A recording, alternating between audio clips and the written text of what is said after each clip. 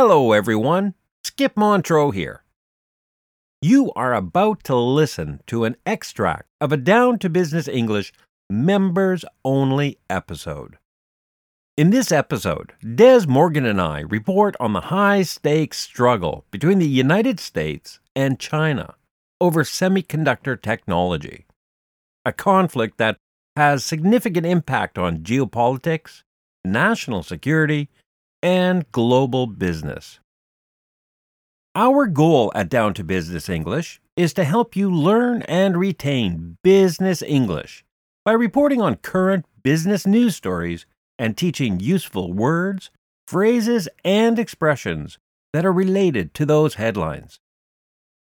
Now, in order for us to produce Down to Business English and create this type of authentic English learning material that you just won't find in a business English class or textbook, we need the support of our listeners.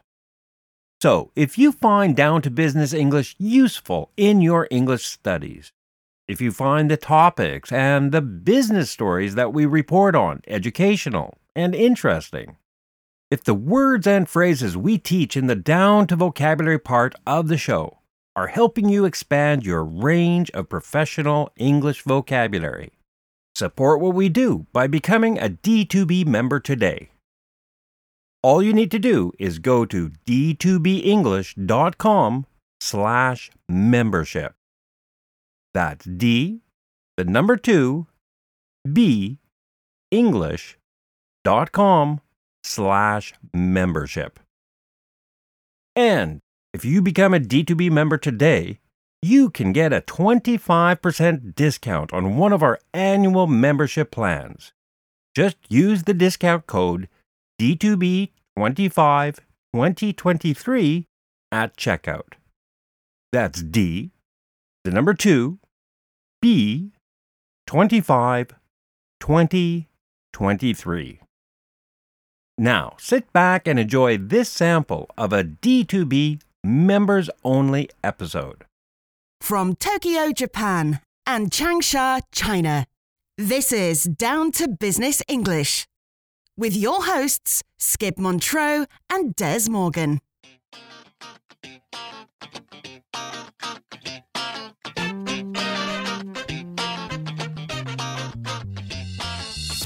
Hello, Des. Great to be sitting down with you again. You too, Skip. It's really good to get into our old D2B routine.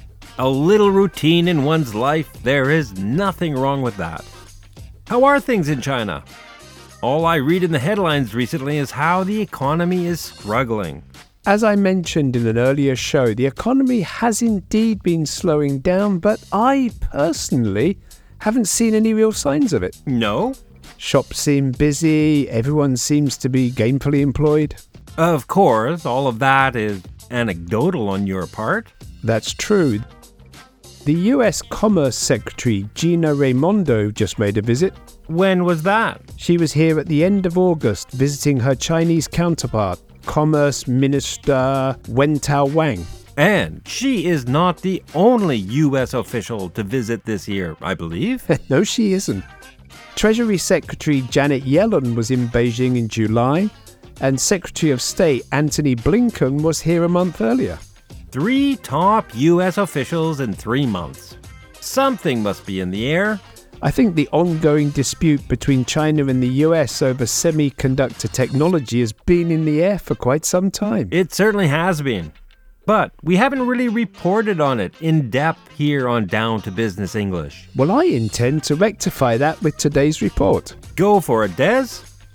So let's do it. Let's get D2B down to business with the semiconductor dispute between China and the US and the tale of 2 smartphones.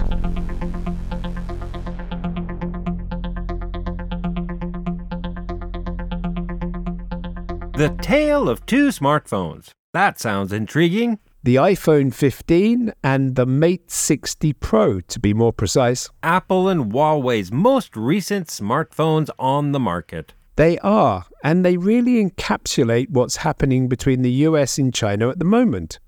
But let's backtrack a bit first for some background on this whole situation. Yes, that sounds helpful.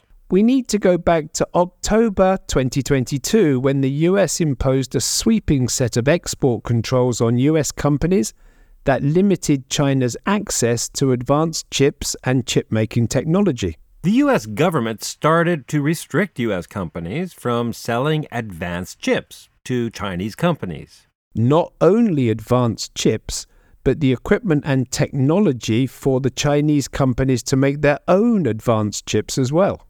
And why did the U.S. feel this move was necessary? The main concern is the military applications of the technology. In other words, U.S. national security. Exactly.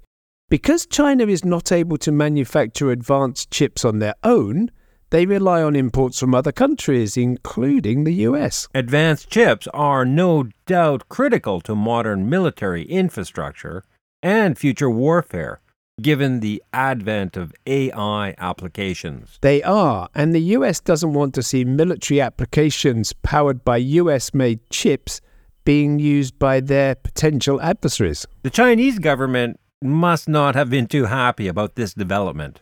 Not in the least. To make matters worse, in January of this year, the US added to their list of export restrictions by encouraging the Netherlands and Japan to limit their semiconductor exports to China as well. I can understand the inclusion of Japan, as they design high-end chips, but the Netherlands? I wasn't aware that they were a major player in this field. But they are. In fact, the Dutch company ASML is the only company in the world that can provide the latest generation of photolithography scanner equipment. Which is? It's a technology that's used to etch minute circuits into silicon wafers. So without access to ASML machinery, China would be unable to manufacture the latest generation chips. Yeah, that is indeed the idea. And ASML went along with the US requested restrictions? They did. On the 30th of June, the Netherlands confirmed that they would comply with these export controls effective September 1st, just a couple of weeks ago. Did China retaliate? I would assume they would. Of course. And what form did this retaliation come in? Are you familiar with rare earth elements, or REEs? The small group of natural elements that are vital in the manufacture of electronics? Yeah, that's exactly what I meant. There are 17 rare earth elements, if I'm not mistaken. I'm not exactly sure how many there are, but I do know that without them, you can't manufacture things like electronic displays, guidance systems, lasers, and radar and sonar systems. That's very true. So what about these rare earth elements? Well, China happens to control 70% of the world's supply of REEs. And on the 3rd of July, Chinese officials announced export restrictions on 2 of them. I hope you enjoyed that sample of a D2B members-only episode. Thanks for listening. To hear the full episode and to support D2B, just go to d2benglish.com/membership and become a D2B member today. One more time, that's D, the number 2, B, English.com/membership.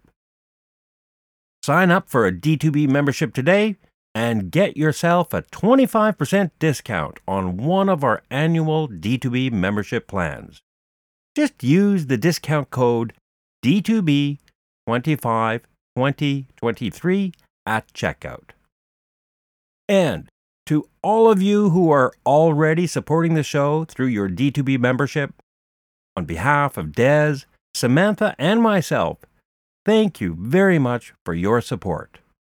Down to Business English. Business news to improve your business English.